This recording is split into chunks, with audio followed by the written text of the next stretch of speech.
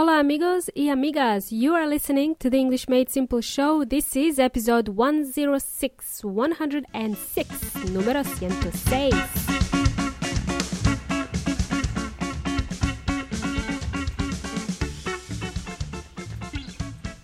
Hello minions, how are you? How is it?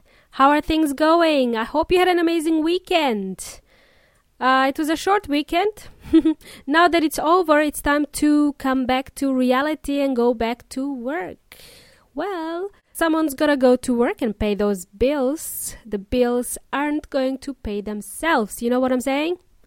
Welcome amigos y amigas. My name is Milena from EnglishMadeSimple.net. In this month of May, we are going to be learning all about working in an office.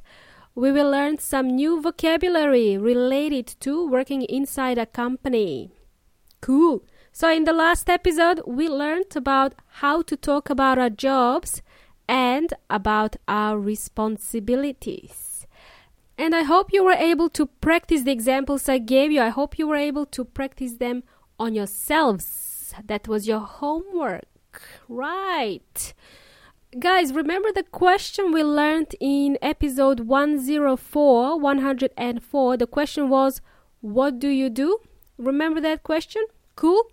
If you are new to the show, I suggest you go back to episode 104 and learn how to answer this question. There was a lot of valuable information for you in that episode, so hop into your time machine and transport yourselves to episode 104. Before we carry on with today's show, let me give you some other ways someone could ask you what you do instead of simply asking you, what do you do, okay? I want to share some more examples with you. This question can be asked in many different ways, okay? Let me expand on this, as I think it could be really valuable to most of you listening. Some examples of this question would be, what's your profession? We know this one already. We learned that one in episode 104. This is a more direct way of asking the question, okay? And it's not so common. The next variation to this question would be, what do you do for a living? This sort of question is something you would typically hear nowadays. What do you do for a living? What's your line of work? Another one, good one to know. What line of work are you in? Just a different way of asking the same question. What's your area of expertise? What's your area of expertise? It's a fancy schmancy way of asking the question, okay? What's your area of expertise? What do you specialize in? Or what's your specialization? Or what's your speciality? It's common to hear this type of questions if you work in the medical industry. The medical industry has many specializations, meaning the main areas where people are highly skilled or they are experts in one particular area, means they're specializing in one particular area. Okie dokie, let's not digress and let's carry on with today's show. In today's episode, we are going to learn about what happens at the office. What happens when you start working in an English-speaking country, especially if you happen to be living in Australia or New Zealand. Today's episode will also be useful to those who are starting work in an English-speaking country. I will share some personal examples with you. I haven't worked in the US or UK, but I can imagine the environment would be quite similar. So, what happens on your first day in the office? Let's start with that one, okay? Listen up, amigos.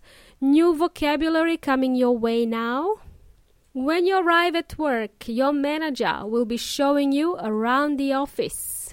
They will give you a tour around the office and introduce you to your colleagues, people you will be working with. We say colleagues, not colleagues, okay? Another word you will hear is workmates instead of colleagues. Workmates is something you will hear often in the UK, Australia, and New Zealand. They refer to colleagues as workmates. Other names you would hear are co-workers or teammates. Alrighty, once the introductions are done, you will be taken to your desk or cubicle. You will have a phone and a laptop connected and hopefully the second monitor too. I wouldn't be able to work without the second monitor. I would go nuts. Alright, laptop in Spanish is notebook. It's rare to see a desktop computer nowadays. Most companies use laptops. The setup of your workstation should be ready on your first day, but sometimes things don't go as smoothly as we would like, which means you will have to set up your own workstation, your desk. You will be shown a stationery room where they keep all the stationery. Útiles o materiales de escritorio, such as pens, papers, envelopes, and so on.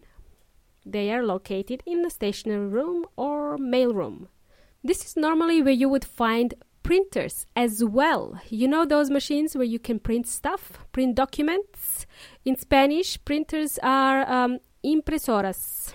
Printers. They are usually located inside the stationery room. Some companies expect you to organize logins on your first day, logins to different applications that you will be using for your job, applications or programs, computer programs.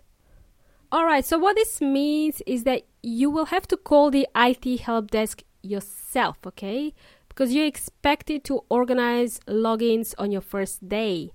The IT help desk belongs to the company's IT department, Departamento de o Área Informática, the IT department.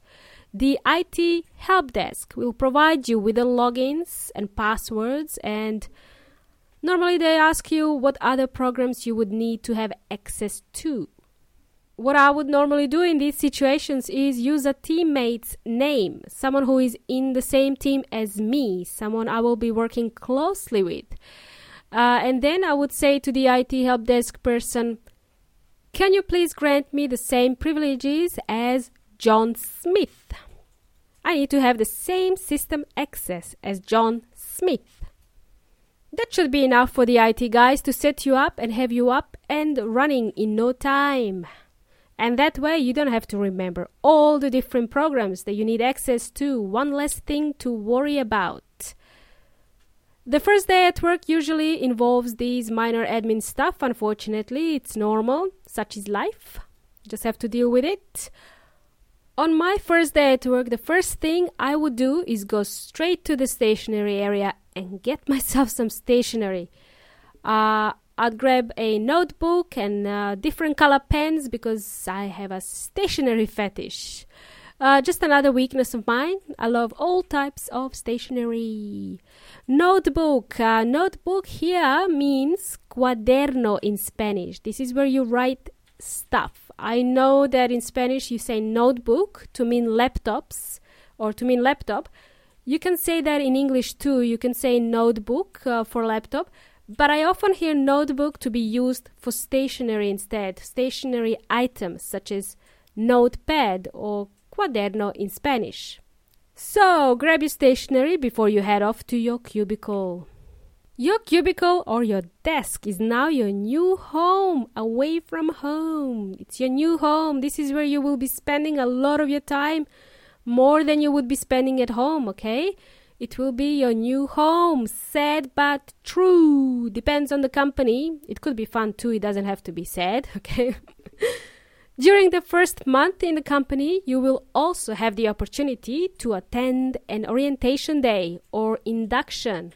This is the day where you get introduced to other departments. The managers of other departments will be holding a presentation to talk about what their teams do in the company. What's the function of their teams in the company? You will also be able to learn more about the company's mission and vision. You will hear about their mission statement. By the way, the company orientation day will take place in bigger companies, bigger corporations. Not really when you work for a small business. They will have a different onboarding process. What do you mean, onboarding process? Aha, it's a bit of a corporate lingo, lenguaje corporativo, corporate language. So employee onboarding or customer onboarding means... wait, I think it's a perfect time to bring Weon Inteligente to the mix today. According to Weon Inteligente or the online dictionary, onboarding means to go through procedures to effectively integrate a new employee into an organization or familiarize a new customer or client with one's products or services. Basically, it's a procedure for getting the new employee settled in the company. Onboarding. Cool. That was something new for you today, some corporate lingo. Next week, we are going to learn more about this corporate jargon. So stay tuned, amigos y amigas. What else do you need to learn when you're in the office? You will need to engage in small talk. There is a technique that I would like to share with you, but I think we won't have time to practice it in today's show, so I will leave this for next week. Next week, I'm going to introduce more corporate jargon, and I will also show you how to engage in small talk with your colleagues. It will help you break the ice if you're new in the company. Alrighty, cool bananas! Cool bananas! Sid from Brazil asked me what cool bananas means. Why do I keep saying that? That's a great question, Sid. Thank you for asking this question in the Facebook group. I'm sure most of you would be wondering the same. Well, it's a fun way to say awesome, amazing, cool. Actually, I can dedicate the whole show to bananas.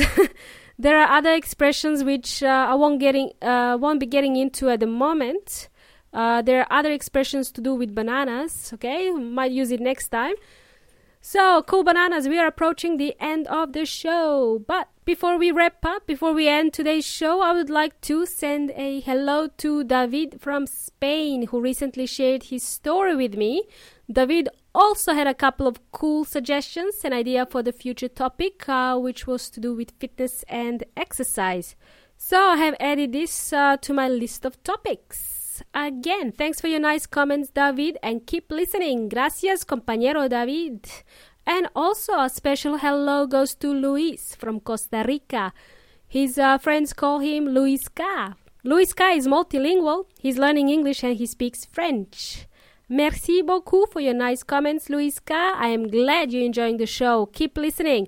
Thanks, everyone. You've been listening to the English Made Simple show. You've been jamming with Milena from English Made Simple. I shall see you in the next episode, which will be a short and sweet episode where we are going to learn more about business expressions and phrases. The next set of business phrases that you will learn will be extremely useful to you, so stick around, amigos. Until next time, hasta la próxima.